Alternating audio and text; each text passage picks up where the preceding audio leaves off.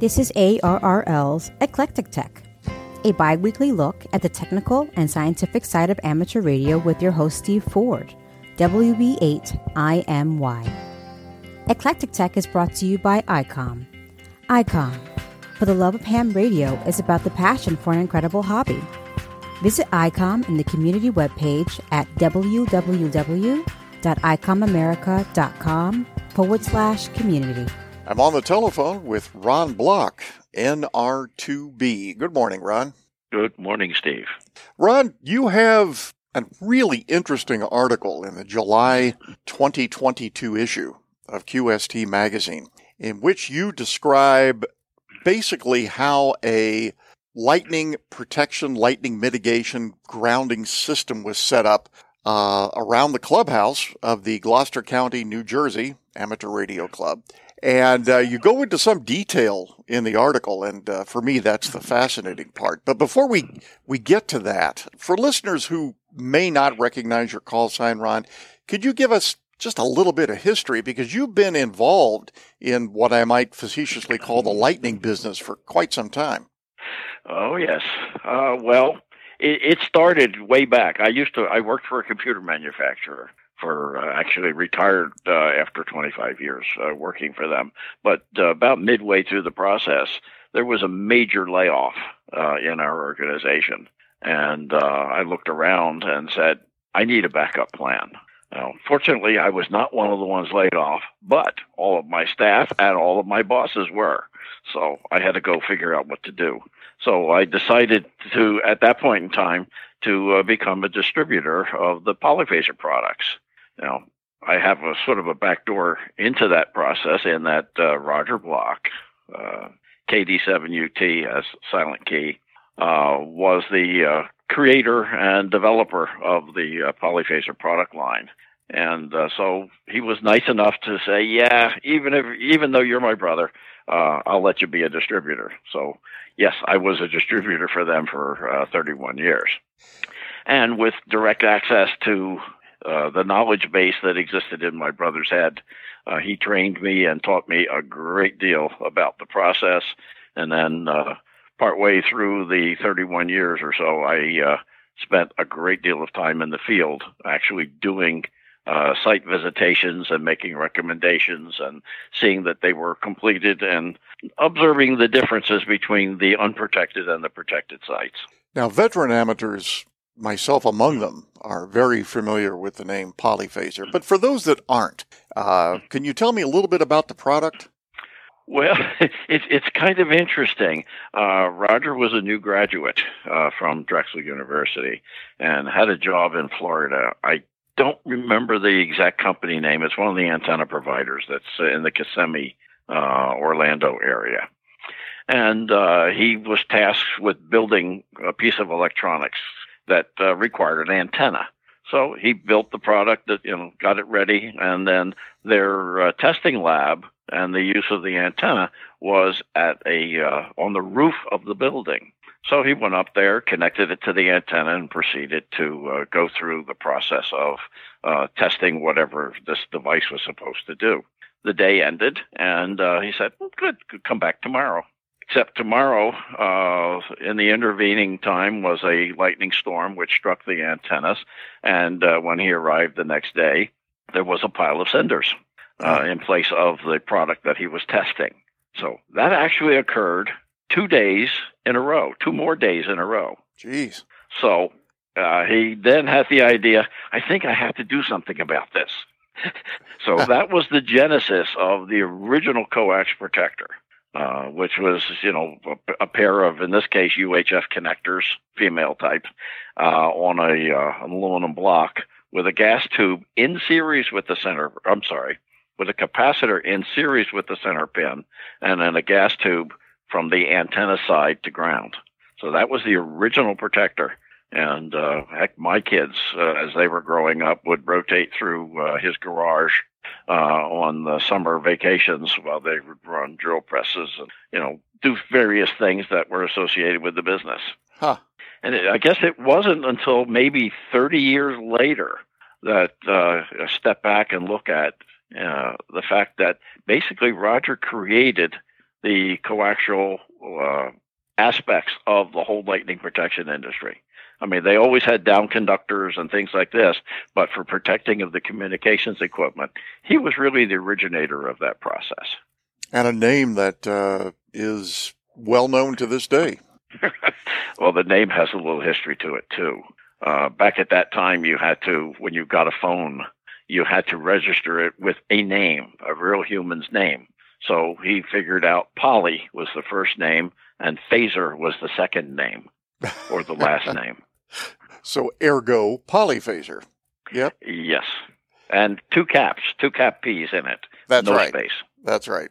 In the case of the club, getting back to the Gloucester County Club there, according to your article, as I read it, you were facing a challenging situation in terms of really making a robust lightning protection system because, as I understand it, the club had a tower for HF, a tower for VHF. They were grounded, but there was no external to the building ground connection within the clubhouse itself, just the AC ground. Is that right?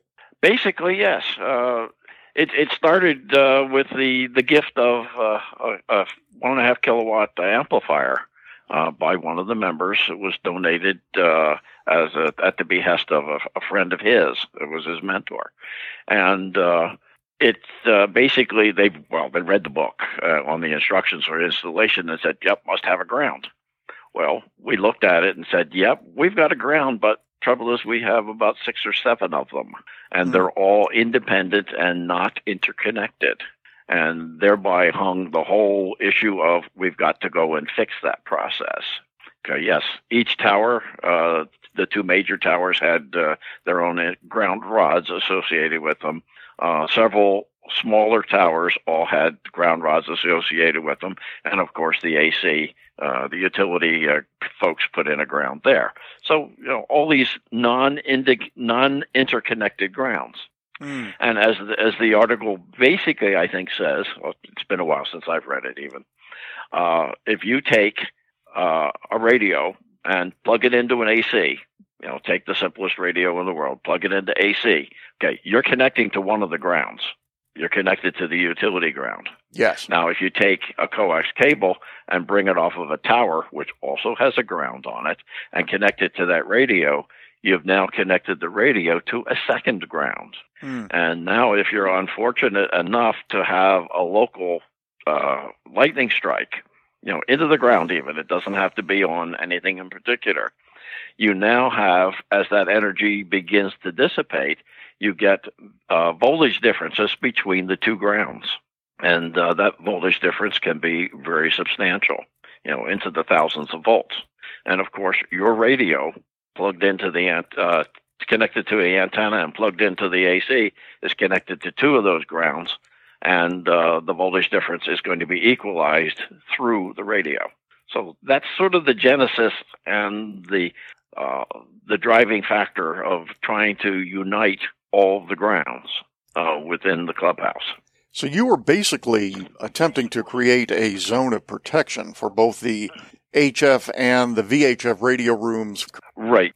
They're fairly small rooms, so they're not huge. And so, yes, we decided, okay, we'll create a room around the HF side, which is the one that's documented in the article. And then we're actually in process, including this coming weekend, of continuing the process on the VHF side.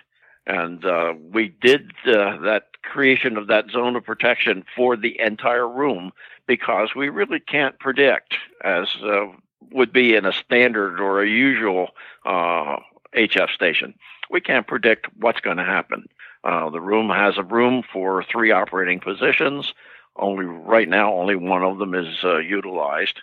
But the others, occasionally, if somebody walks in with a rig, says, "Hey, I'd like to try this on your, whiz-bang antenna," fine, we can accommodate that. Or if somebody has to do a repair on a radio or something like that, they can work at the bench behind, and they also have access to the antenna systems. So we tried to be fairly flexible in designing the system that way.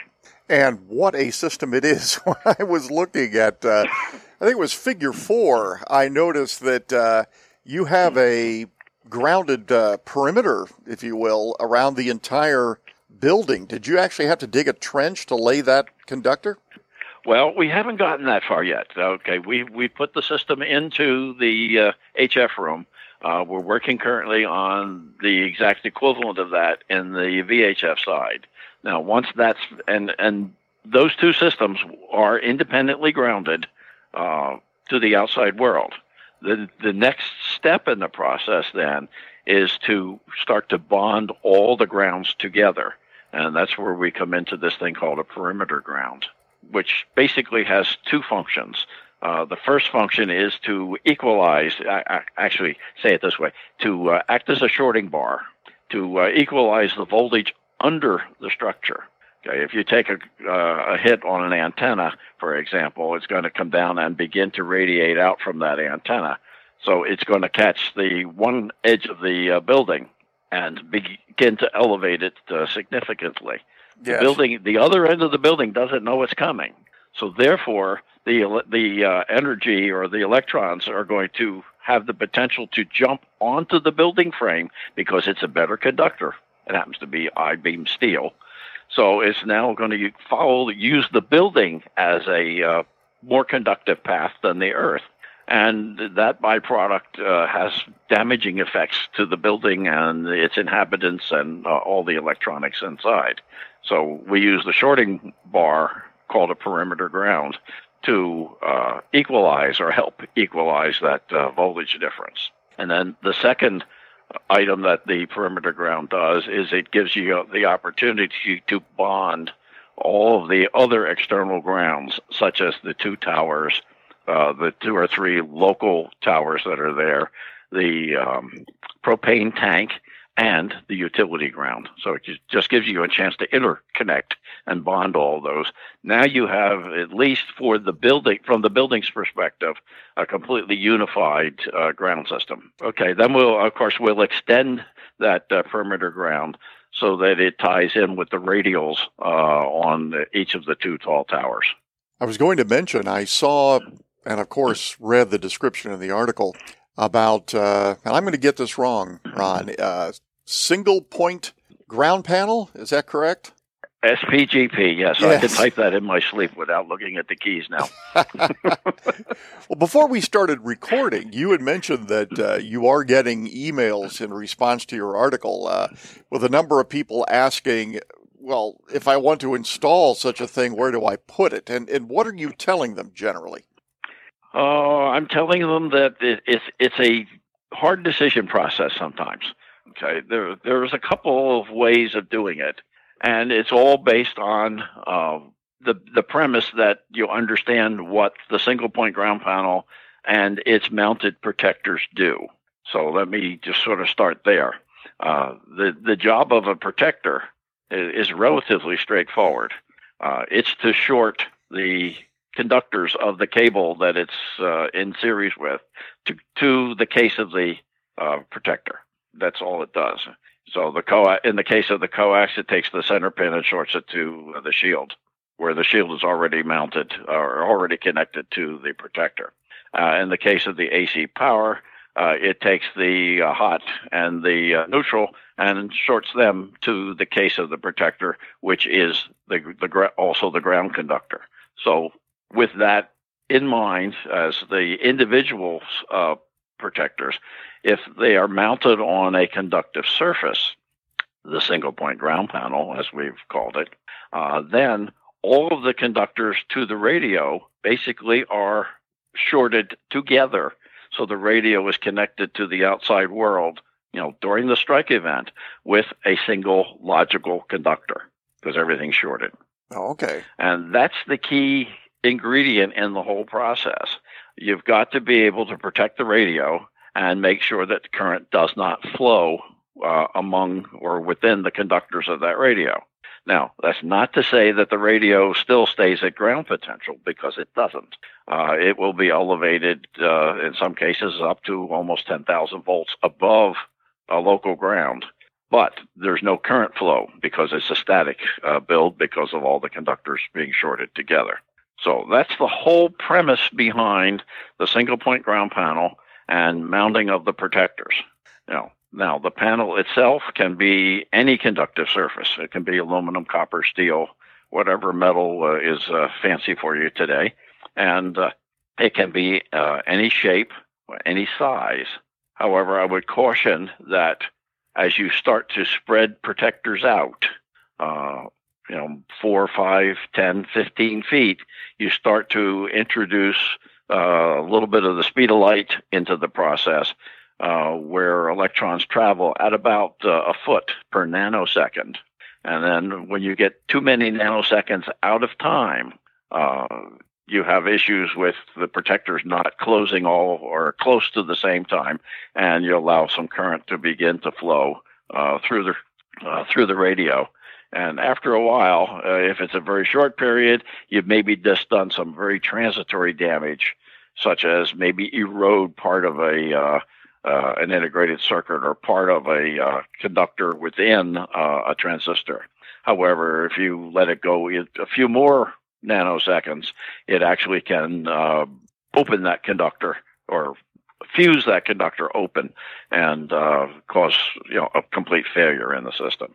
I never thought about the time factor, especially in nanoseconds, that could be a serious thing.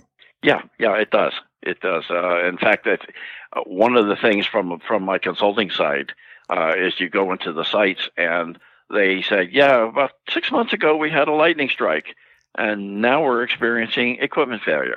And there is a latent damage issue associated with it, where it does a partial destruction or a partial meltdown of some silicon, and but not enough to kill the device outright. But it does fail eventually. Huh. Well, what about somebody, Ron, like me, who I'm an ordinary ham, stationed on the second floor of my house. Short of disconnecting my antenna whenever there's a thunderstorm in the area, is there anything else I could be doing in terms of helping to protect myself? Well, you just raised a big red flag for me. Okay. Do not, under any circumstances, disconnect that antenna and just sort of leave the coax hanging around. If you were to take a direct strike on that antenna, yes, it's going to follow the coax cable, and sort of like cars on the freeway, it's going to come and they're all going to line up and push each other down that freeway till they get to the end of that cable. And then once they get there, they're literally going to spray into the room. Oh. And find any other path to be aground. Including me. Yeah. Unfortunately, yeah. Oh, of course. The average lightning strike is somewhere around 5 or 6 miles. So that's a tremendous potential. And so short distances, a switch in series with the coax line, it's not there. It's going to blow right through that. And it's going to blow right off the end of the cable into the room. So as a minimum, I would strongly recommend the creation of a single point ground panel with the appropriate protectors, as is depicted in the article, and leave the antenna always connected to that surge arrestor or that protector. Okay. That way, at least it's got a path to some kind of a ground. Now, whether second floor shacks are a little hard because you really can't get to an earth ground very easily in most cases. And if you attempt to do it, you have to use something that's fairly wide, like a foot wide copper strap to be that conductor, just to get the inductance down a little bit so that you've got half a chance of getting that RF signal resulting from the lightning strike into a ground system. It sort of triggers me to say that the center frequency or the mean frequency on the lightning strike, when you take into consideration the rise time of the pulse and the ringing associated with the cables and antennas and things like this, puts a signal that's in the 1 megahertz, 500 kc to about 1.5 megahertz as RF. I mean, yes, it's got a great DC component to it, but it also has a substantial RF component to it. And of course, the DC, you can handle that on a wire of reasonable size. But the RF side, you can't. It's a choke at that point in time. So you start to think about, okay, how do I do it? And 6-inch, 12-inch wide copper strap is at least an attempt to get the least inductive conductor you can. Getting that through a wall from a middle room to the outside is next to impossible. I can imagine. But yeah, the general recommendation for second-story inner rooms and things like this, where you don't have access to the outside, is to just use the AC ground as your ground point, recognizing that it is not an RF ground, not even close, but it is at least a DC ground, and will eventually drain off the equipment elevation so that it comes back to the normal ground level potentials. Excellent advice, Ron. Tune in again for the next episode of Eclectic Tech, produced by ARRL, the National Association for Amateur Radio. Music is provided by Purple Planet at purpleplanet.com. If you have comments, email eclectic@arrl.org. This episode is copyright ARRL and all rights are reserved. I'm Sabrina Jackson, KC1JMW. See you next time.